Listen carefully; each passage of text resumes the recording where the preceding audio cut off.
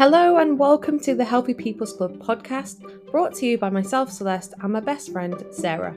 We aim to bring you a multitude of authentic, honest, and educational conversations which will equip you with the tools to navigate your own well-being.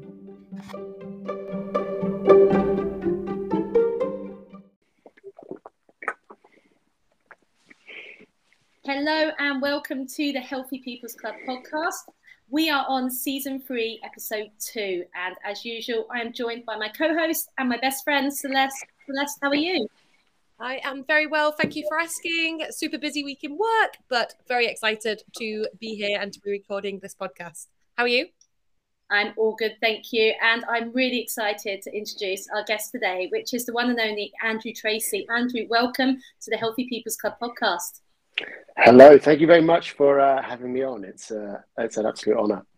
Perfect. So we have followed kind of Andrew's journey for a little while now via Instagram and other avenues.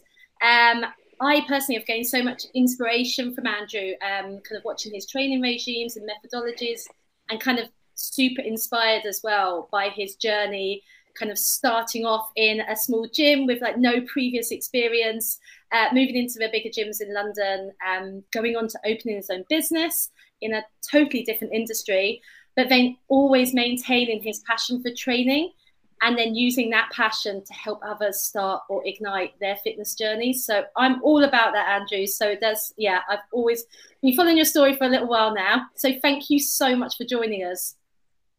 And thank you for giving me the cliff notes there, because normally when people say like, oh, tell us a bit about yourself, it takes me about 3 hours to do what you just did in 40 seconds there. So thank you very much for that. All right, I've saved us a few minutes. Excellent. So you're going to do this much better than me in a moment, Andrew, but I'm very quickly just going to go through all of your wonderful accolades. So Andrew has been in the health and fitness industry for over 17 years. He is a current men's health fitness editor, researcher and writer, personal trainer, nutritionist, breath coach, and I've got to throw this in, fellow pizza lover. Am I correct? Absolutely. That should be at the top of the list. I feel like in terms of identifying characteristics, that's pretty up there for me. Yeah, I say fellow pizza lover because that is honestly my absolute go-to favourite food as well. And it's Friday night, so no excuses. Yeah, that's got to happen. 100%. Andrew, thank you for joining us and welcome to the show. I'm really excited. Again, I've been following your fitness journey also, but more recently. So I'm looking forward to just learning more about you today and having this conversation. Is it possible for you to give us a little background on who you are, where you came from, and the most exciting things that you've worked on recently? Yeah, of course. I'll try and be sort of succinct. The first thing I always start out by saying is I didn't play any team sports or wasn't sporting or athletic at all growing up, because I think that's like an easy assumption to make, I think, of people who are who identify as fitnessers. But I did nothing like that. I wasn't raised on football, so I didn't play football. And I'm from a roughish place, so I wasn't posh enough to actually play rugby. So I didn't play any team sports. I was very much into the sort of counterculture stuff, like skateboarding, skating, BMXing, running away from security guards, that sort of toe raggy type stuff. So I think I was probably, if I'm being objective now, I was probably fairly athletic, but nothing sort of codified. I didn't really have any skills. I was good at climbing, so I was good at clambering over stuff and running away. And then at 16 or 17, I can't exactly remember, I took a job in a gym. I had no interest whatsoever. It was just, I took a job in the gym for beer money, as you do at that age. And I really fell in love with it. It was a smallish but real bodybuilding style gym. This is obviously 17, 18 years ago now. And there wasn't the sort of proliferation of gyms and health clubs that there is now in the town I grew up in. And there was this gym, and there was a large sports club, health club. I think it was in a sports at the time, and like a local leisure centre. And there were 2 personal trainers, like in a whole 100,000 person town. There were 2. Like, it was a very new thing. You had fitness instructors, and there were 2 personal trainers. And I really fell in love with it. And it was such an incredible environment because it was a real mixed bag in the morning. you'd get a lot of elderly women coming in at 8 o'clock. I'd be opening up for them, and they go for a walk on the treadmill and do the Stepmaster, and I'd forget that the music would still be in the CD deck from last night, and it would be like Tim Westwood playlists, which are like really hardcore, loads of swearing and gun sounds, and I had to quickly turn those off for Doris on the treadmill. And in the evening, it was sort of like all of the doormen, like the bouncers, and that sort of crew from the the town I lived in. So at 16, these were really great people to know, and these were like, I guess objectively, these were like scary dudes. These are like huge, like meatheads, for just to use the term everyone can get on board with. But they were so nice to me, and it was just such a great. I don't mean nice. I mean they just like took me under their wing, and these are objectively like scary dudes. And I was a 16, 17-year-old, absolutely skinny as a rake. I probably, I was 9 stone with rocks in my pocket and soaking wet. And they were just so cool to me. And it was just such a great environment to begin learning. And there were a ton of books. I just remember there being a load of books behind the counter on anatomy and physiology, like Mel Siff's super training, just lots of stuff on the principles and philosophies of programming, all the old Russian stuff, just tons and tons and tons. And you're there all day. So I just read it all. And I really, probably from about the age of 14, was disinterested in learning. I did okay at school, like I did okay, but I did just enough just to make sure I did okay. I think I'm fortunate that I'm literate. I could read and write, so I just sort of muddled through. But being in there like really reignited my passion for learning, and there was this whole. I just always taken for granted that a body is a body is a body, and now I really wanted to learn about it and learn about how you can sharpen that axe and how the body can be improved and other people's. And very quickly in that environment, I did the things you do. I qualified as a fitness instructor. I went and qualified as a personal trainer. And in the town I lived in, it was a very industrial town. So you sort of stayed there, and there were like a dozen places you would go and get a job. And maybe one day I would have been managing a warehouse or something. That was just the general thing. Or we were just on the outskirts of London, so you would get a job in town. Like that was your options. So it felt really normal for me to then go and work in gyms in the city, which I did. And I was young and super egotistical, and as many of us are at that age. So I found it very difficult to like fit into that environment. And I thought things shouldn't be like this. And looking back now, being in these mega corporate environments was difficult for me. And I also think the people I looked up to in the industry at the time were very countercultural people anyway. Mark Twight, Jim Jones, those sorts of people. So being in these corporate environments and being just like a total like egotistical edgelord, and I just had this friction going on. I didn't like I didn't like these sort of really corporate polished environments. But I stuck it out for a little while, and then had some big things go on in my personal life. That after probably 3 or 4 years of training people one-to-one full time, I wanted to have a little break from that, and there were some other sort of instigating factors in my personal life, and I thought, right, I'm going to take like a short hiatus from training people. Luckily, I had some really cool clients who I'd worked with in like previous gyms, and when I'd left those gyms or I'd gone to work elsewhere, they had asked me to stay on and keep doing their programming for them. And oddly, that this was a time when programming like didn't really exist. And I remember that other trainers in one particular gym I worked at, other trainers would actively laugh because I would write sessions for my clients to do outside of our one-to-one sessions, right? They'd be like, what are you doing? I'm like, well, I'm writing this programming. And they just relied, it was such a weird model, right? I don't know if this is an environment you guys have ever been in, but you just had an hour a week with somebody, and that was it. Like, they wouldn't discuss nutrition with them. It was such a weird, and as someone, I think, because I've done this kind of in the reverse order, where I'd spent so long kind of re-educating myself out of what you learn when you do your sort of reps level with the PT, I understood that if I want to help these people achieve whatever it is they want to achieve. There's more. This cannot be done in 60 minutes once a week. And it was just odd, and people would find that funny. People would find it funny, and they would find it funny that I'd have guys, like doing loaded carries around the gym. And this is a long time ago though, and that just was the level. This is what everyone did at that time. So I decided I wanted just to have a little hiatus. And my dad had worked in the entertainment industry for a while previously, and he was like, "Oh, why don't you just go and do some event stuff just for a few months, take some time off, get yourself back on your feet." Luckily, I had these few people that I was working with doing remote programming for them. We didn't call it remote programming at the time. It was just, will you write my workouts for me?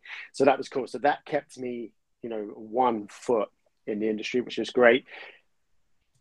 I went to do like 6 months in the events industry.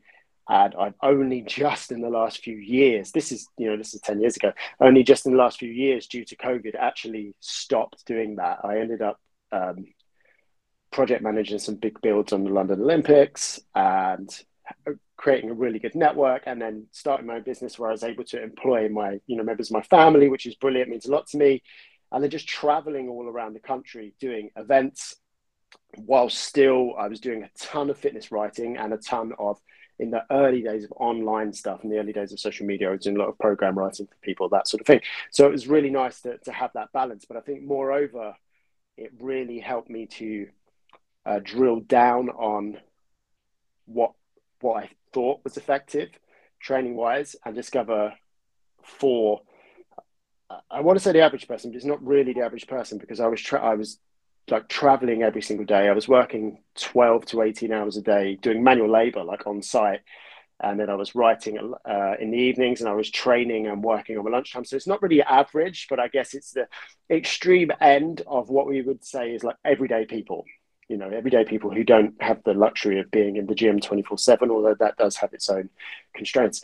I was outside with minimal kit, just whatever I could chuck in the back of the van. And I started training like that. And I had this idea of like, I've got the privilege of this education and this experience within fitness and an understanding of anatomy and physiology and programming philosophies. Can I make these work in this environment? And if I can make these things work and be effective in this environment, well, they can then map onto any environment. And that's kind of what I started doing. And initially it was just to like stay in shape. And then I started thinking, well, how far can I take this? I want to pick a very specific goal. Let's say I want to do a local strongman competition. Is it possible to train for this in a travel lodge car park, various travel lodge car parks all over the country, using just like, I'd go on like Facebook Marketplace or whatever the equivalent was at the time, Gumtree, and find someone that was like getting rid of their 50 kilo cast iron dumbbell, and I just go and buy it and be like, right, that's all I'm training with. Or have a big sandbag. But this time I was getting a little bit of like a social media following, and I was working with more people in a remote capacity and doing more writing and working with some cool brands and things like that. So it was all just coalescing nicely, but I was still like on site running my business 6-7 days a week, building stuff. So it was cool to have to do all of that stuff alongside that. And it really gave me I don't want to use the word empathy because it's just like trite and sort of overused, but it gave me a really good perspective on what other people were up against. And also the fact that, even if you're not up against anything, we don't all think the same activities and even the same goals are not necessarily as salient to all of us. So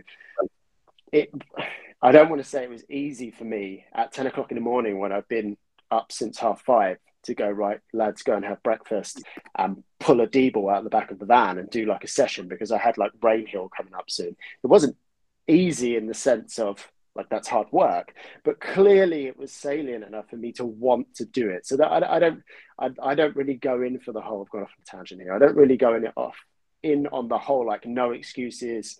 If this person can get it done doing this, you can get it done, because it's not the same. Clearly that was super salient to me. Clearly there was something about that was pulling me towards it. I didn't have to drive myself.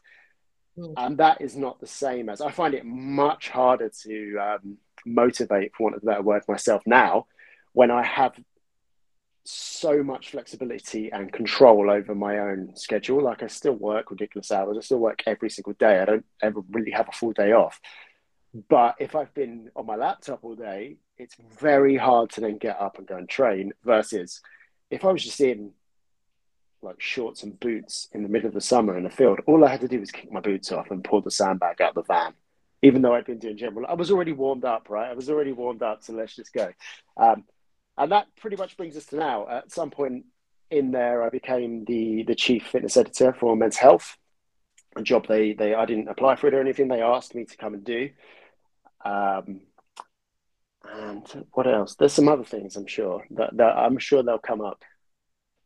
Thank you, Andrew. It was so interesting to hear about how kind of your background, kind of all the jobs you've had, and everything along the way has made you become and have to become really adaptable in your training.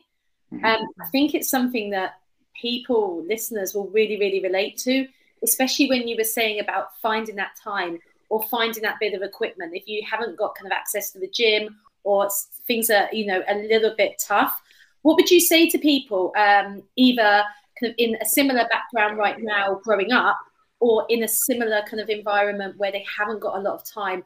How could they kind of use that as a positive force for their training?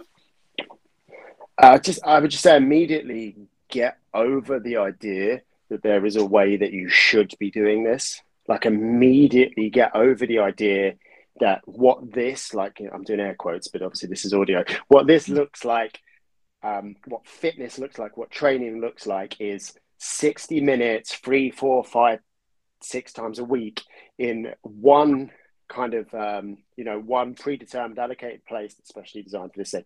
If you believe that they are the constraints by which you must conform in order to build your fitness, you are instantly like setting yourself up for a time, and you know we've all experienced this time very recently, for a time when those times are not going to be available, and you're kind of just going to be left standing there saying, what now? If you can get through your head that those are just methods by which you can improve your fitness if you so choose, but the principles are, broadly speaking, without drilling down too far, although we can if you want, the principles are stressing your body in a progressive manner, consistently over a long enough time frame, and in line with the adaptations, in line with the improvements you would like to see.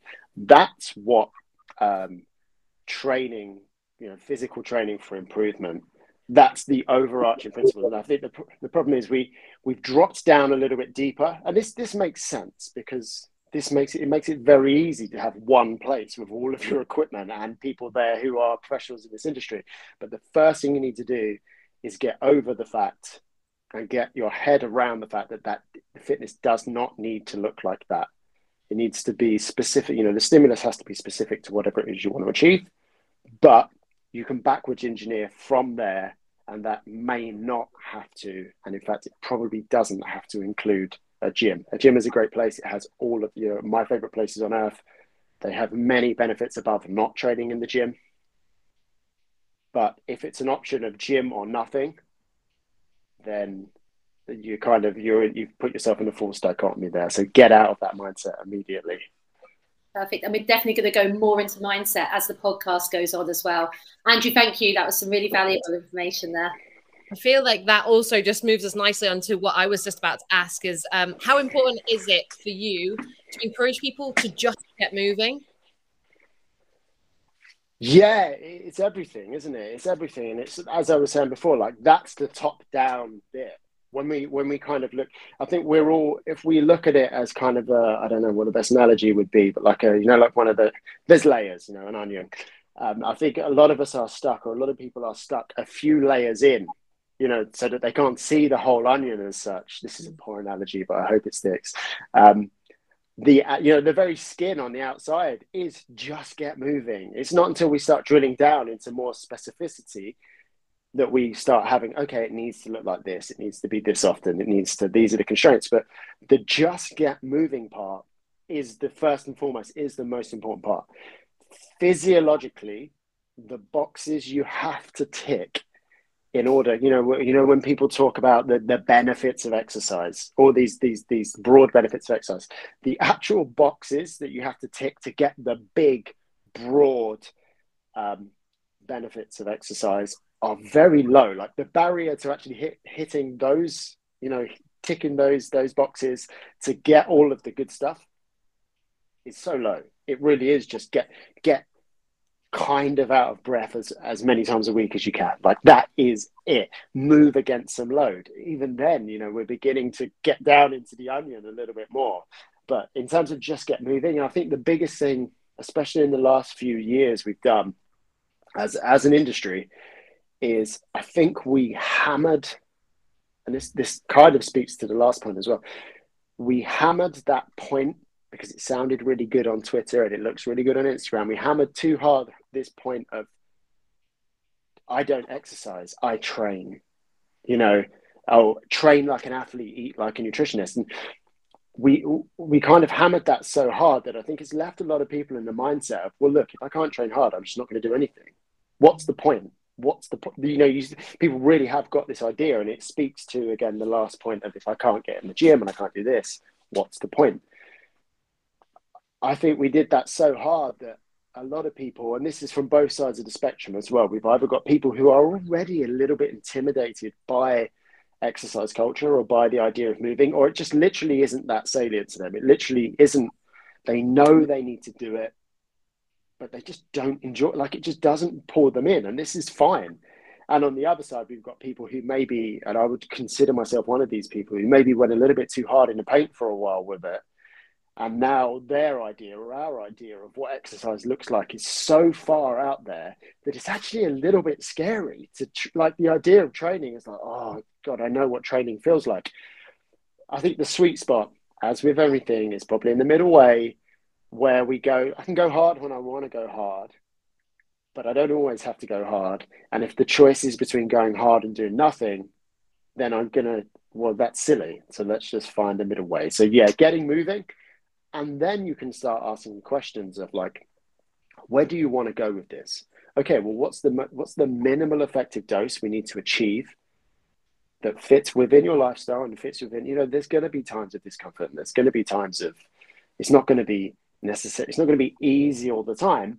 But let's find the version of this that suits you. That is, instead of constantly trying to shove a square peg through a round hole and get people to do versions of this that just don't speak to them, because we sometimes as fitness professionals maybe don't understand that, because we're just convinced that the way we think and the way the world appears to us is how it appears to everyone else, and we're just like, well, it's just discipline, or it's just doing this, it's just doing that. Is it just discipline, or do you just enjoy this thing a lot more than the person next to you? Because I know a lot of people who bang the discipline drum and bang the how you do one thing is how you do everything drum. And I wouldn't say that they're as good in other aspects of their life as they are in the gym. So I don't know if it's discipline or it's just they happen to enjoy the gym. Even when it's hard, especially when it's hard. I think it's important that we get people moving, and that we possibly dispel the myth of it has to look a certain way and it has to be at a certain intensity all the time. You have to accept that it's going to have to be hard sometimes if you want to reach, goal dependent. But for the average person who's these broad benefits of, increased longevity, increase, the mental health benefits, all of these things that we love to talk about, you do not have to be doing a hero WOD every day to hit those barriers. You can go for a hard walk.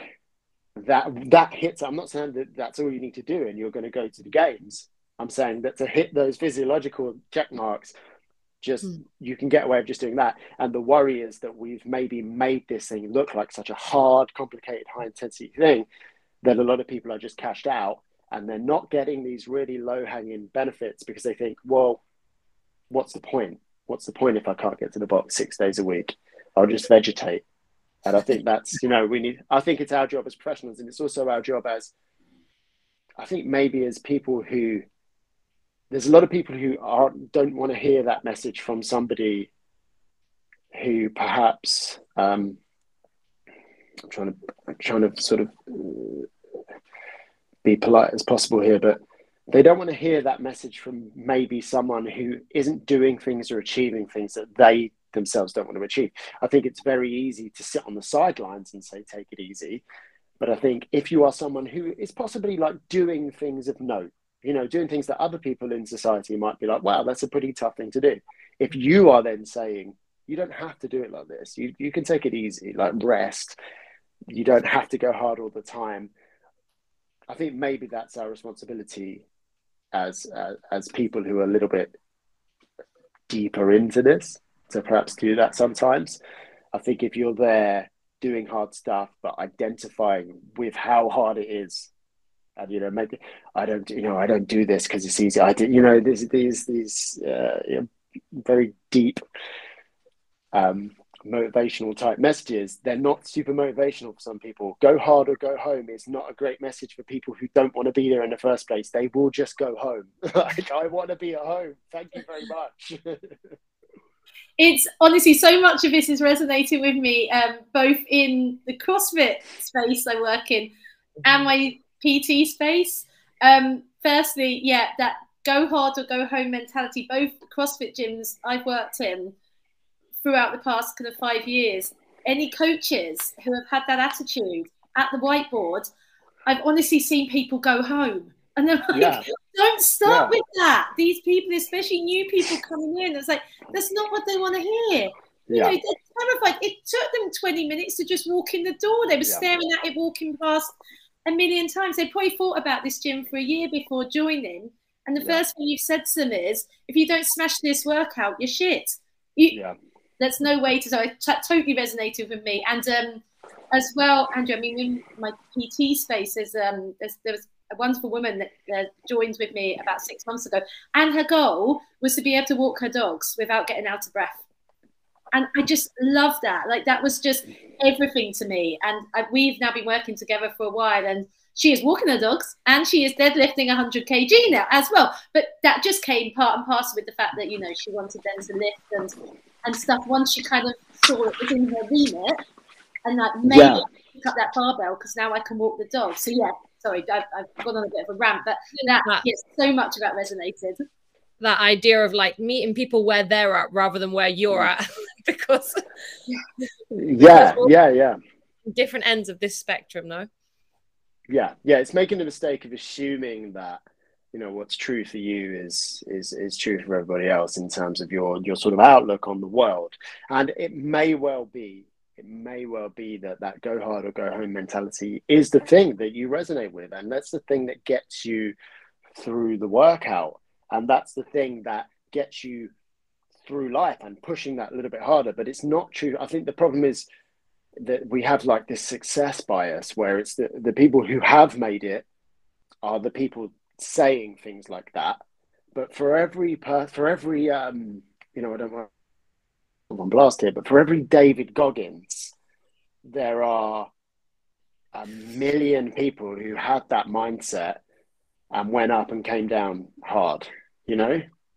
And that, but there are, I put my hand up as well, right? I was like that. Yes, I hit archive. I hit the memories thing on Instagram, whatever it is, where it shows you like 5 years ago today, and I read some stuff, and I'm like, oh, like you were. But that's, I think, for a lot of us, or for a lot of people, like I was, that is the thing that actually gets you through. That's a little bit of the little bit of ego gratification of like, you have to create this character that very quickly becomes a caricature of like, I'm the hardcore guy, this is what I'm doing, and if that will get you through.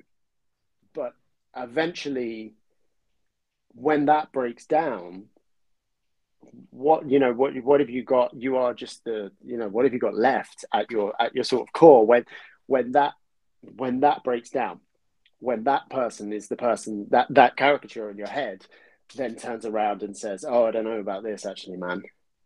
Like, you've been listening to him for too long now. You're not going to believe anything he says. I think it's very much the liability of identifying with any sort of particular a mindset or anything like that. We can become caught up in the character we're playing, or we can try and play a character that's just out of our wheelhouse, which is, I think, what happens with people when they try and be like, okay, well, I've seen this meme that says it's go hard or go home. So let me go get myself worked up, and then like, oh, you know what?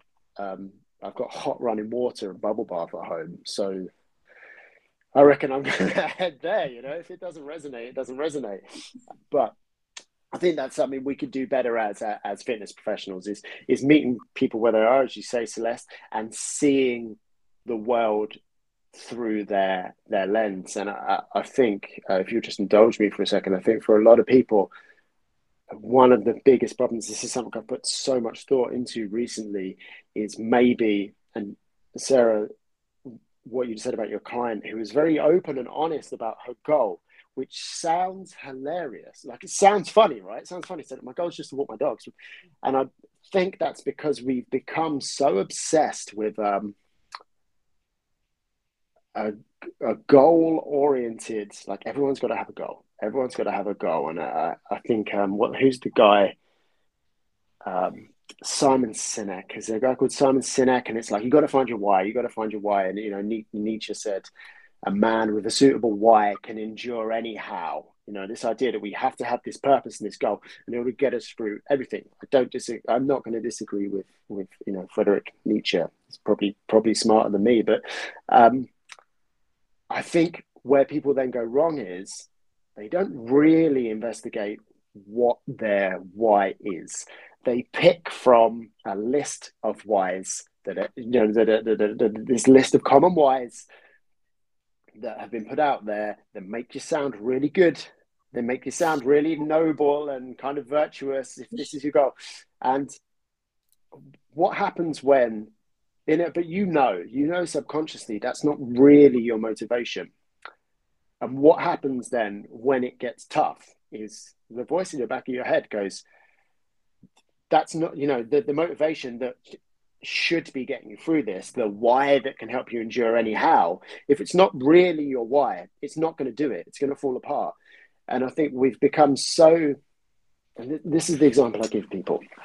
When I talk to people and we talk about, when I'm bored, like I work with a very small handful of people one-to-one.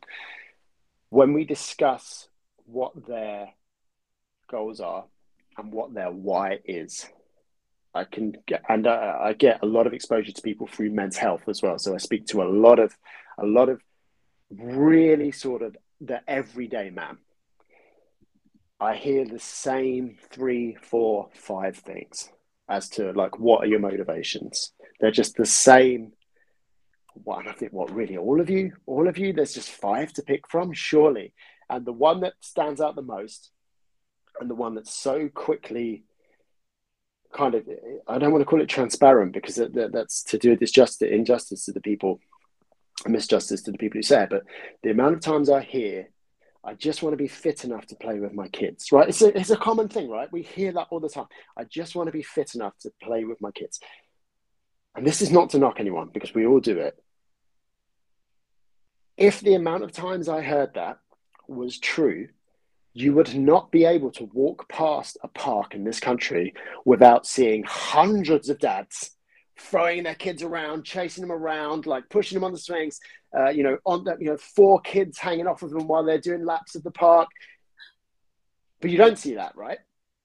Mm. This is not to discredit anyone. This is not, I think that's a very noble, it's a goal I have for myself. But I think the problem is, if you misconstrue that as your primary driver for getting fit, I just want to play with my kids, at some point, probably in the middle of a heinous assault bike and burpee piece, something in the back of your head is going to go, do I need to be this fit to play with my kids?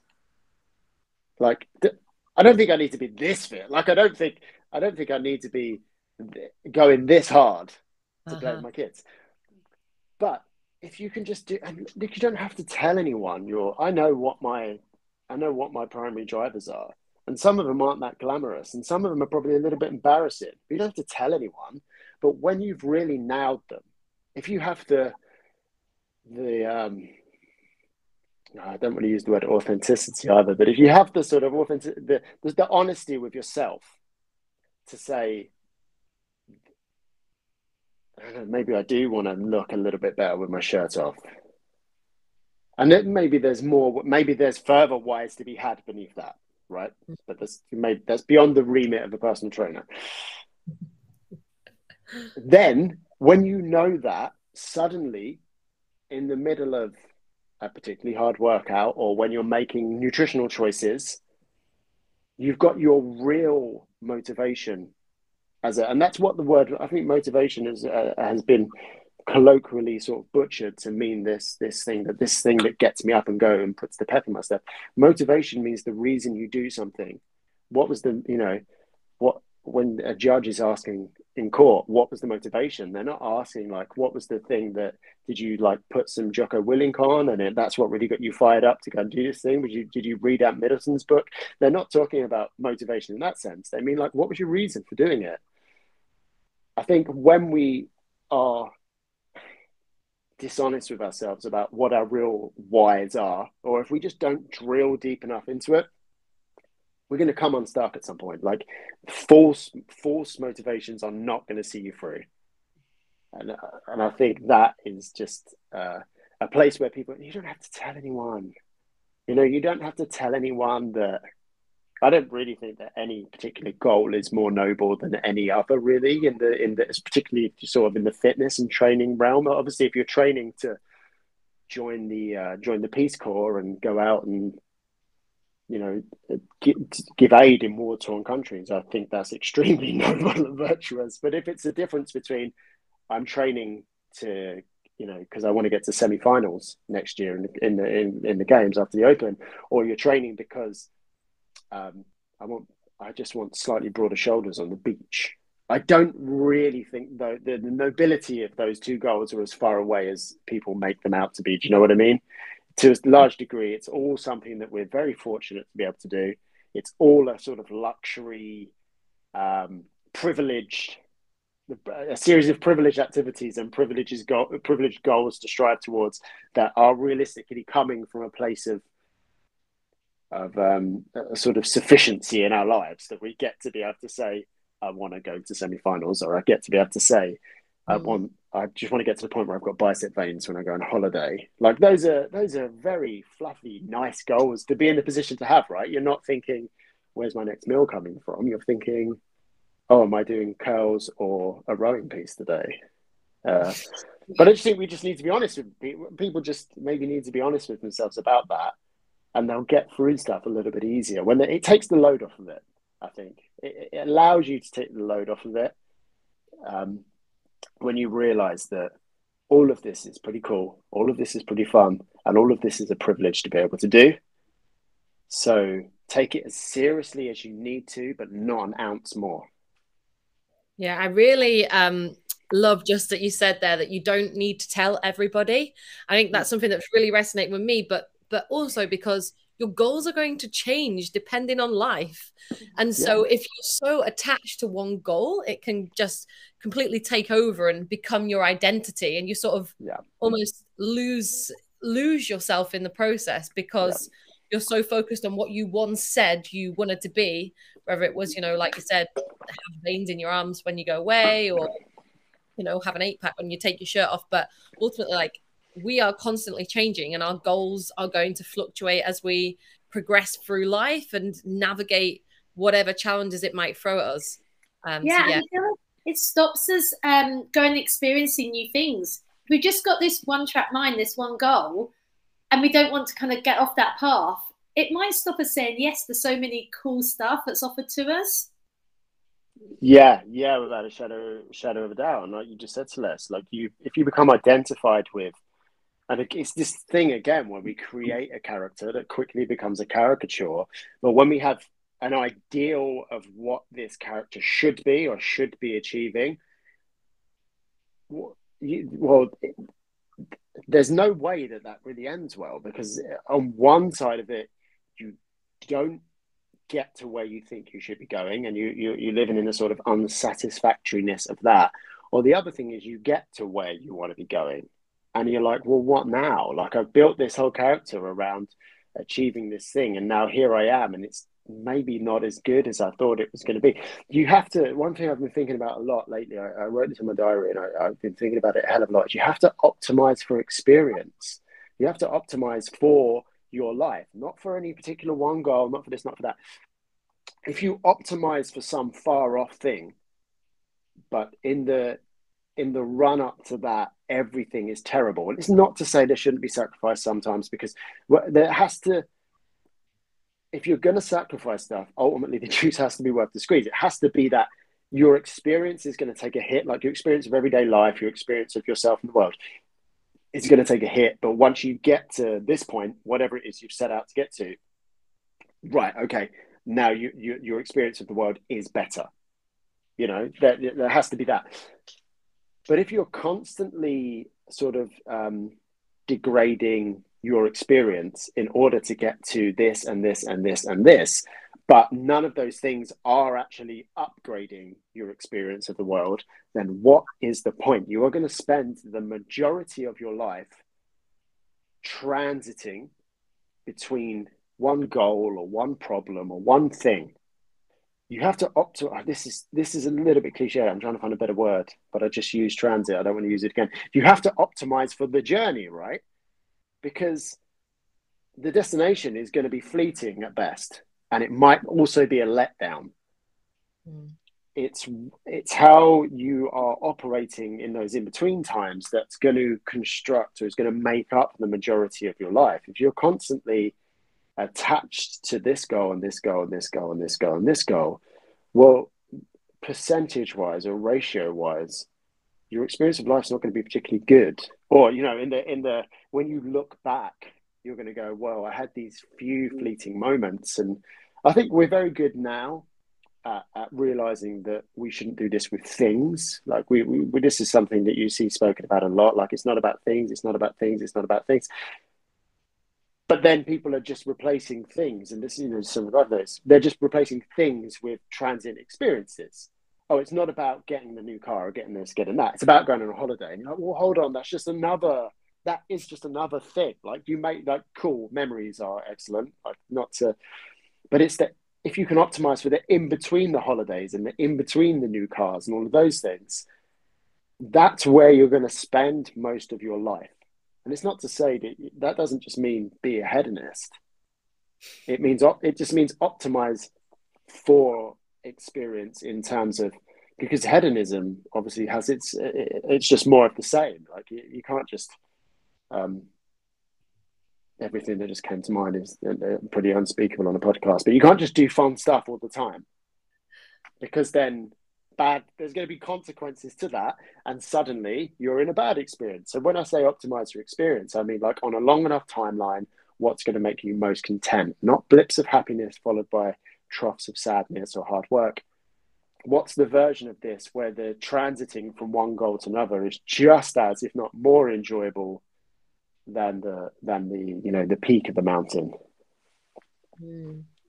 Completely. I feel like that is one of the questions I was going to ask you later on, Andrew, was about the limitless life you talk about.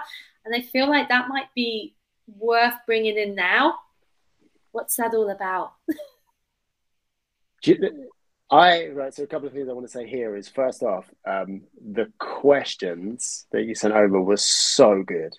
Like, I've never been on a podcast where I don't think I've ever been on a podcast where I've been saying questions, but they were just so good. And I have to say, you'd like pulled some quotes and stuff, and I was like, did I say that?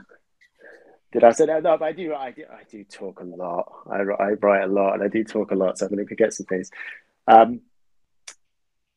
In what context did I use the term limitless life? Can you remember? You were talking about that's why I just brought it in now, because you were talking about something really similar to what you were just talking about, where it's kind of making the most out of our everyday, the things that we do every day, how we can make the most out of them versus these big main events that, like you said, like holidays and travel or whatever that might be. So it just sounded really similar to what you were saying. Yeah. I'm going to throw that one in now. So just this, you know, it's great to have these big, I know exactly what we're talking about, they're these big bombastic experiences, and we go there, we make memories, and you'll never forget this. But again, they are the peaks of the mountain. They are not the ridge, they are not the climb. If you can look for those moments in your ordinary everyday life, when you are scanning, when you become accustomed to scanning for these big experiences, these big highs, you can become very easily desensitized to actually how great your everyday experience can be. Like how actually incredible it is to be like, this is maybe a little bit too far, but how incredible it is to be having any experience whatsoever versus the contrary. We are, physiologically, we're built as sort of threat detection machines, right? So it makes evolutionarily, it makes sense to look out for bad stuff. Yeah. So there's a really, really ancient sort of analogy, metaphor, fable here, which is like, if you see a coil of rope out the corner of your eyes, it's going to appear like a snake. Okay, just at the corner of your eyes. As soon as you realize it's not, good, cool. Now, evolutionarily, that makes so much sense, because the person who 9 times out of 10 10 times out of 10 sees the coil of rope and thinks it's a snake, gets home safe every night. The person who doesn't gets bitten by a snake. So we are programmed to see the worst, in things. In many ways, we really are. We're pretty floppy, vulnerable animals versus the outside world. I think we forget that sometimes because we're just such apex beasts, aren't we? But we're not. Like, we really are pretty fluffy, furry, little, scared, vulnerable animals. So we are always on the lookout for what's tough. The problem is now we're in very comfortable environments, but we're still rigged. We're still set up that way. And so the things that are firing up our threat detection mechanisms are not really threats, but we're running new software on very, very old hardware. Your nervous system does not really know the difference between that coil of rope that may or may not be a snake and the email that from your boss that you weren't expecting to get. So what actually is this, right? What is this? When we can recognize that, and I'm trying to bring it back to your question, when we can recognize that and realize that is what's going on all the time, you're a threat detection machine. But on the other hand, you've started trying to have these big bombastic experiences, or you've been attached to these ideas of all these things that you want to have and you want to achieve, because that kind of balances out with that threat detection machine, where you could just live in the middle of realizing that and start actually paying enough attention in each moment to realize, like, cultivate the presence. And people don't like the sound of this, some people, but cultivate the presence and the gratitude in each moment. Everything gets a little bit more high definition and everything gets a little bit brighter when you start. You can neurologically reprogram that threat detection machine to let in the good. You start looking for, we know this is really sort of like A-level psychology. You start talking about, minis. You're going to start seeing a lot of minis on the road. That's just basic, that's just basic psychology. You can do that with good stuff. You could literally be like, okay, no, I'm just going to, you don't have to have a gratitude journal or anything like that if that feels a little bit too woo-woo or out there for you. But just start paying attention in each moment, and you'll soon find that for the vast majority of us, it's more good than bad. If you are listening to this podcast, you are in, and this is not to take away from any of your everyday struggles, because they're very real and they have to be honored and respected. But if you are listening to this podcast, potentially on a nice wireless set of headphones, on a £1,000 supercomputer in your pocket, you are in the top 0.1% of people who've ever lived. Mm-hmm, mm-hmm.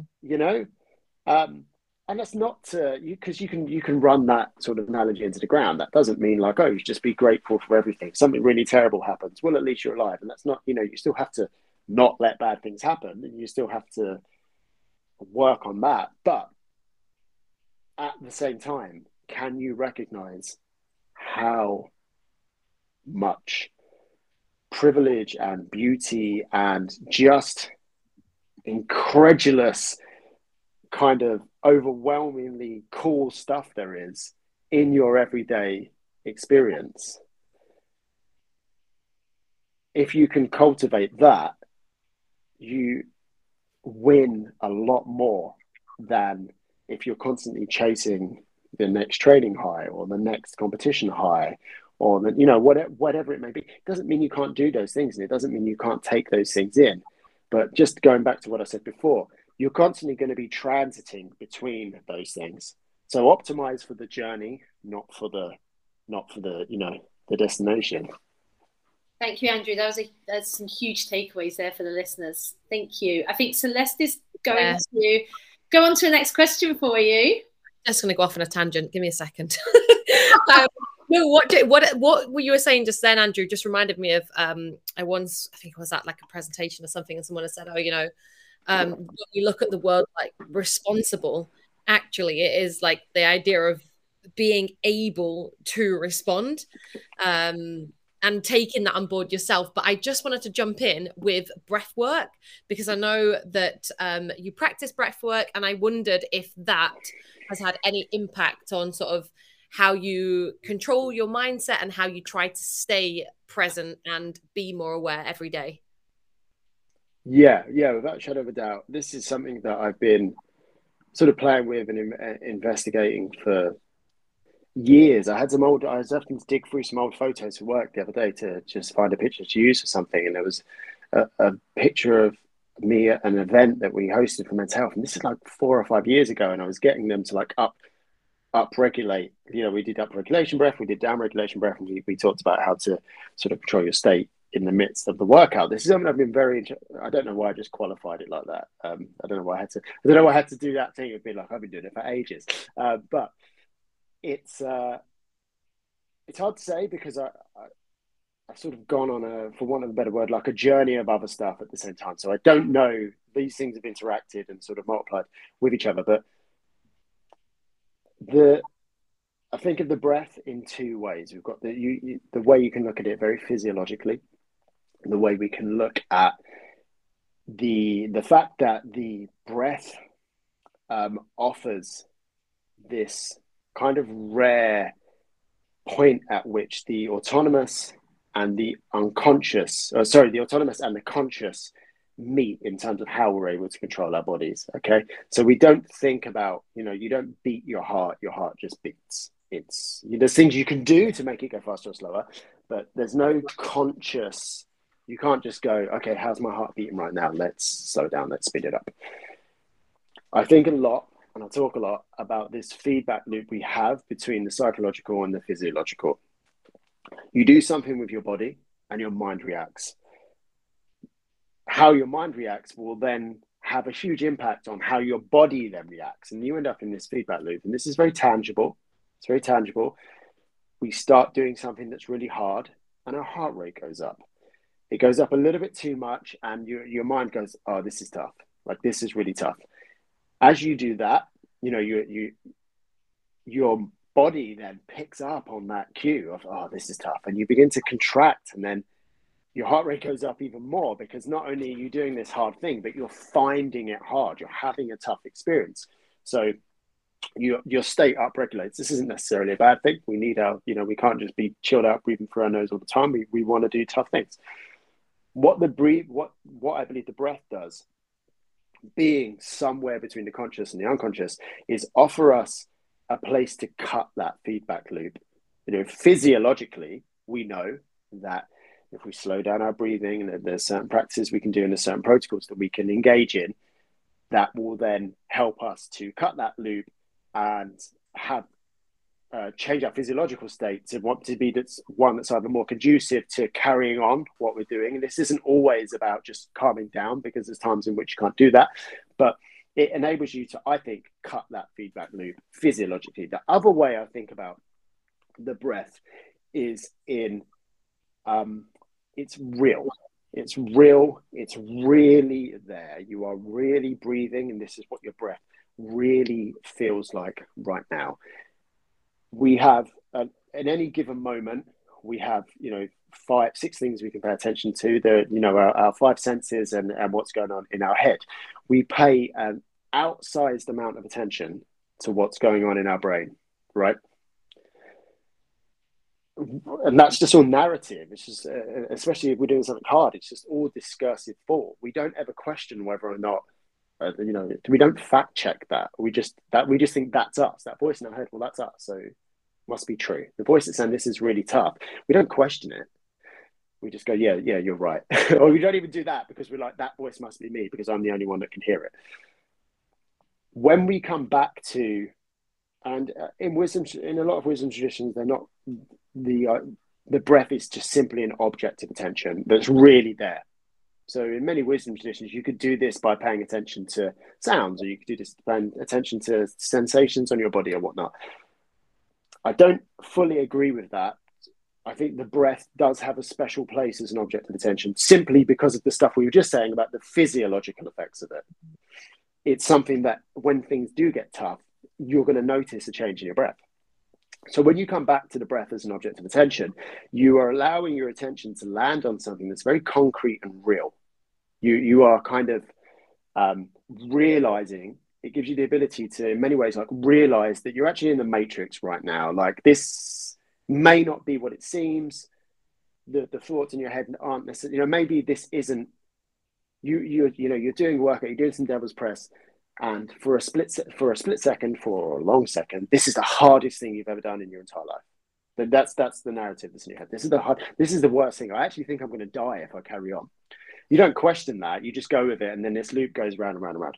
If you can come back to the breath and you let your attention land on something very concrete, it's like putting your feet back on the ground, so that you go, oh, actually, this isn't anywhere near the hardest thing I've ever done, and I don't think I'm going to die.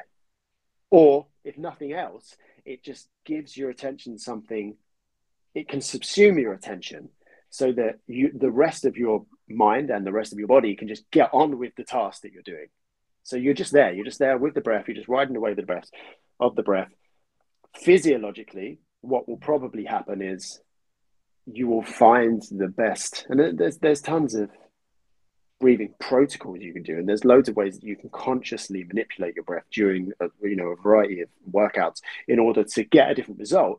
But the low-hanging fruit is just paying attention to it, because it will probably, a lot of time, most things in life, not everything, but most things, a lot of things, self-right just by paying attention to them. This is as true of finances and your relationships and work and whatever it is.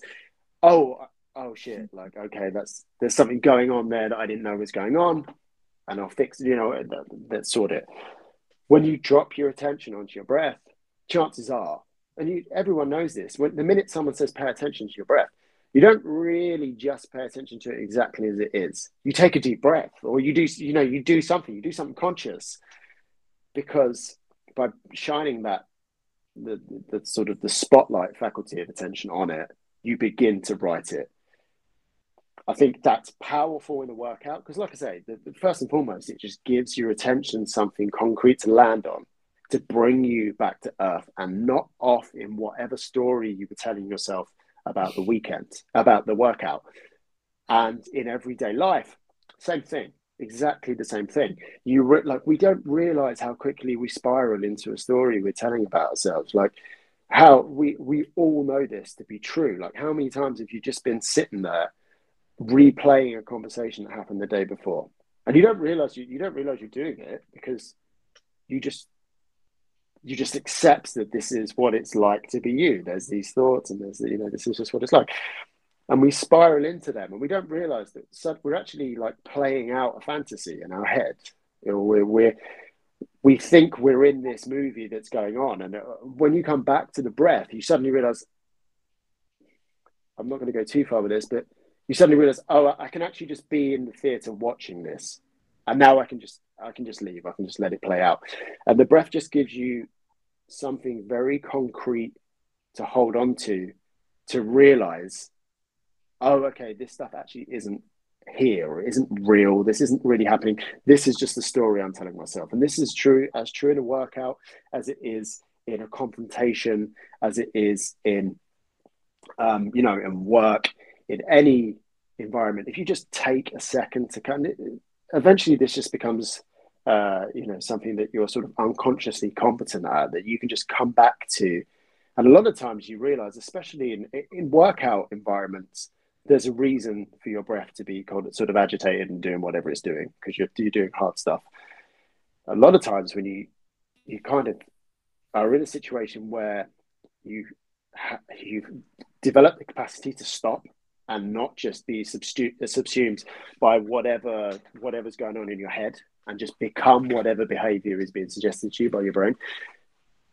If you can just stop for a second and come back to the breath, you realize, like, oh, I'm actually breathing a little heavy right now.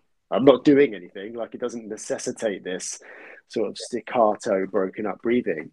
Well, maybe something's going on here. Something's going on in my body. Like, I'm riled up. Maybe then this isn't the time to be making big decisions. This isn't the time, or the sort of physiological state, or psychological state, to be responding, to be replying. Maybe if I was to say something back now, it would literally be a reaction. It would, cutting that loop, I believe, is where the breath is so useful. There's time, like, the better you get at it as well. This doesn't mean like you just have to sit there and get into Burmese or half lotus and follow the breath for 10 minutes. Sometimes it can just be taking that beat. Just taking that beat to go, what the fuck was I thinking? Like, oh my God, I nearly said that. I nearly said that.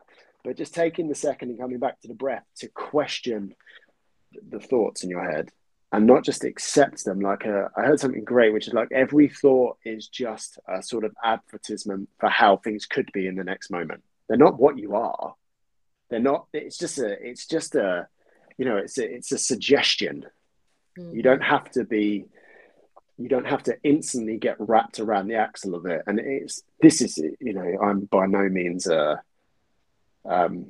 fully cooked, as Ram Dass would say. I've got so much work to do in this area, but just knowing that you actually do have an option. You don't instantly have to become whatever your mind is telling you to become. And the breath is a powerful tool, I think, in a workout or whatever it is. It's easy to sort of mistake these things for just talking about not flying, not flying off the hook and in the car. But it's very much true in a workout situation as well. It's very much true of, like, do I want to become fully identified with the person who thinks they can't make it to the end of this workout? Or should I just come back to the breath? And a lot of times you come back to the breath and you're like, this is not really the best way to be breathing right now. Or not breathing in some cases. You come back there and then you're like, oh, I didn't think I could get through that next moment, but it's gone. So I got through it, and the next one, and the next one, and the next one. And it's not a distraction. It's not, this is not a coping mechanism. This is not a distraction. It's just something very concrete to bring your attention back to land you in the here and now, and step back and go, there's a story I'm telling myself right now, and there's what's really here, and there's what's really going on. Let's pay more attention to one than the other. Did I answer your question? Yeah. Yeah, no, absolutely. In fact, yeah, it's made me think about a lot of scenarios where I definitely might have needed to use my breath more. And it's one of the reasons that I have on my emails that 1 minute delay. Like, that's sometimes what I need. That is literally like my breath. So if I'm writing an email, even once I've sent it, which I try to definitely not be like very reactional with them, but having that 1 minute delay is almost like that breath that we take of just process and reassess and figure out exactly where we're at, and again tuning into those sensors. So yeah, thank you so much for answering that question. Just to that point as well, like the heuristic I try my best to use, like the I guess the ratio I try and use is, the more I feel like I want to fire off this response right now, the longer I wait. Like they should be inversely sort of correlated. And the more I think, no, fuck that, I'm gonna do this right now, the longer, like that's a day then. Like if I'm really like, if I see something and I really want to respond to it, that's the thing I shouldn't respond to at all. Because that's something there has sort of riled up my ego. There's something there that has taken a shot on my pride, or maybe there's some core belief I have that's being challenged there. And that, if I'm responding, if I'm firing, if I'm, commenting on this Instagram post, if I'm responding to this DM, whatever it is, there's every likelihood all I'm actually doing is defending my own stance to myself. Like the stronger I feel about wanting to say something, and this is so hard because you're not always going to be wrong. Sometimes people are just dicks doing dick stuff, but the stronger I feel about it, that I use that now as a prompt to go like, what is that about that challenged you? Or, sometimes you do have to respond, and sometimes you do have to put boot in, but the more I want to do it and the more quickly I want to do it, that kind of signals to me, that's sand in the hourglass as such. The amount I want to do it is sand in the hourglass. So the more sand there is, the longer I'm going to wait. Yeah. It's like you're looking inside and it's like, is this my ego talking here? Is this my ego going to come out? Or is this, what is it deep rooted in me? Yeah. You want to absolutely jump on this and respond, like that kind of conditioned reaction. Yeah, exactly. And exactly that. And the more you start paying attention to it, the more you begin to just see it. The more you begin to see it everywhere. You begin to see it in every interaction you have, the interactions other people are saying. And once you begin to do that, and it's by no means an easy feat, because it means you have to really dig deep to just not react all the time.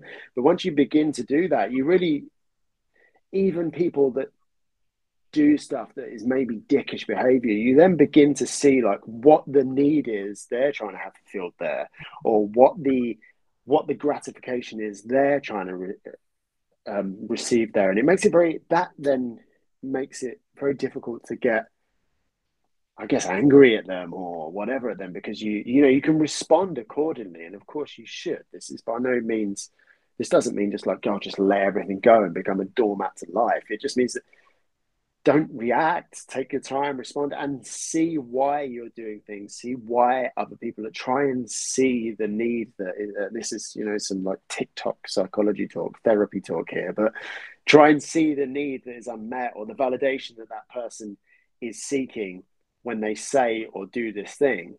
And it doesn't mean you can't tell someone to shut up, or it doesn't mean you can't call someone out, and you absolutely should. But if you can do it from a place of understand, that's reality. You are now in reality.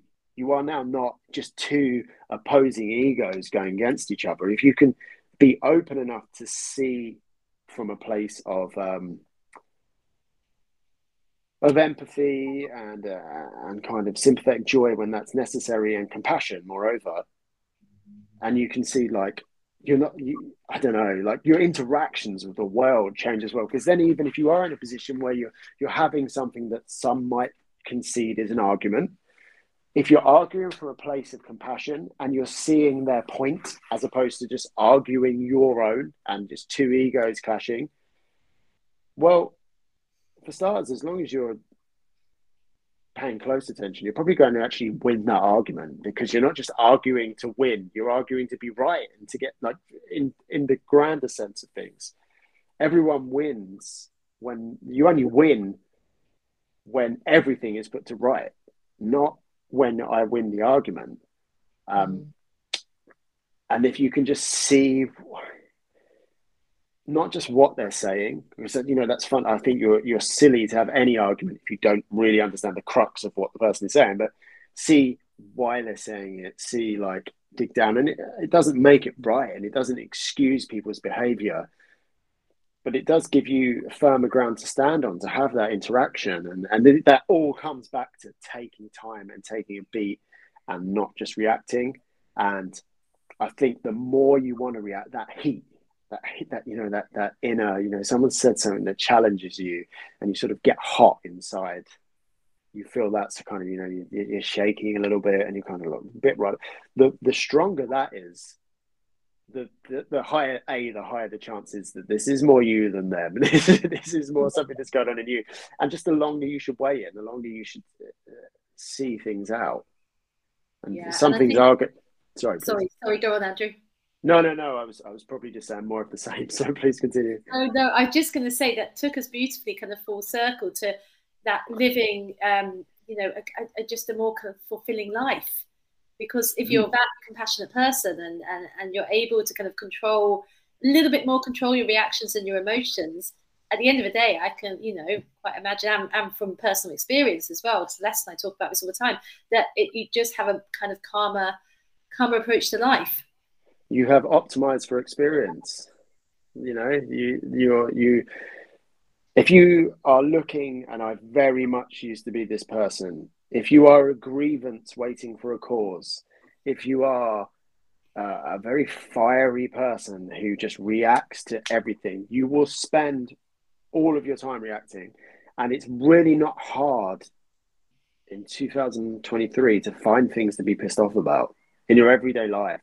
It's really not hard if you're looking for it. If you're calibrated to find things to get pissed off about, you are not optimizing for experience, and your life's going to be tough. And I live like, I sometimes still to do. I'm a very, I'm not nowhere even near halfway there yet.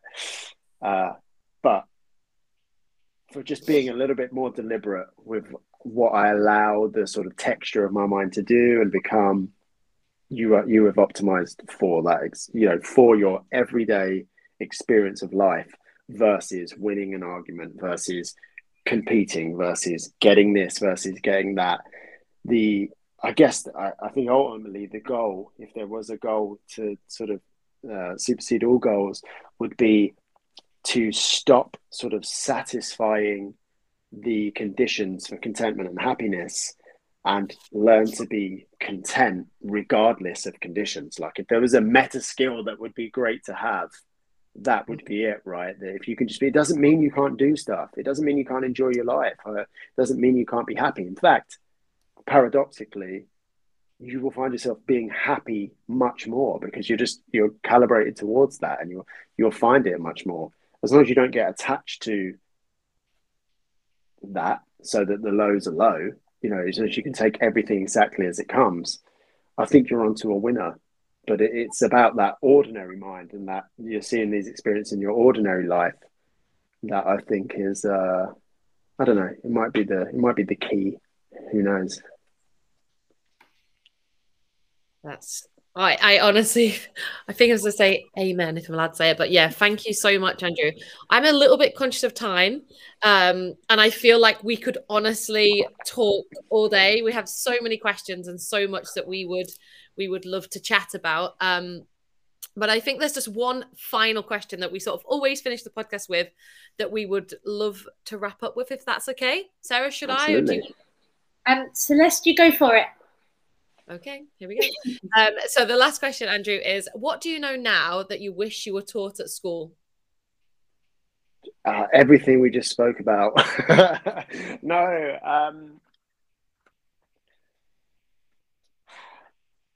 I think just straight off the back of the last thing we were just discussing is that I wish that someone had said, pay attention to this experience as an experience. Don't just assume that the things you think and the things you feel are you and there's no other option. Like, pay attention to the fact that everything that is happening in your mind is not you.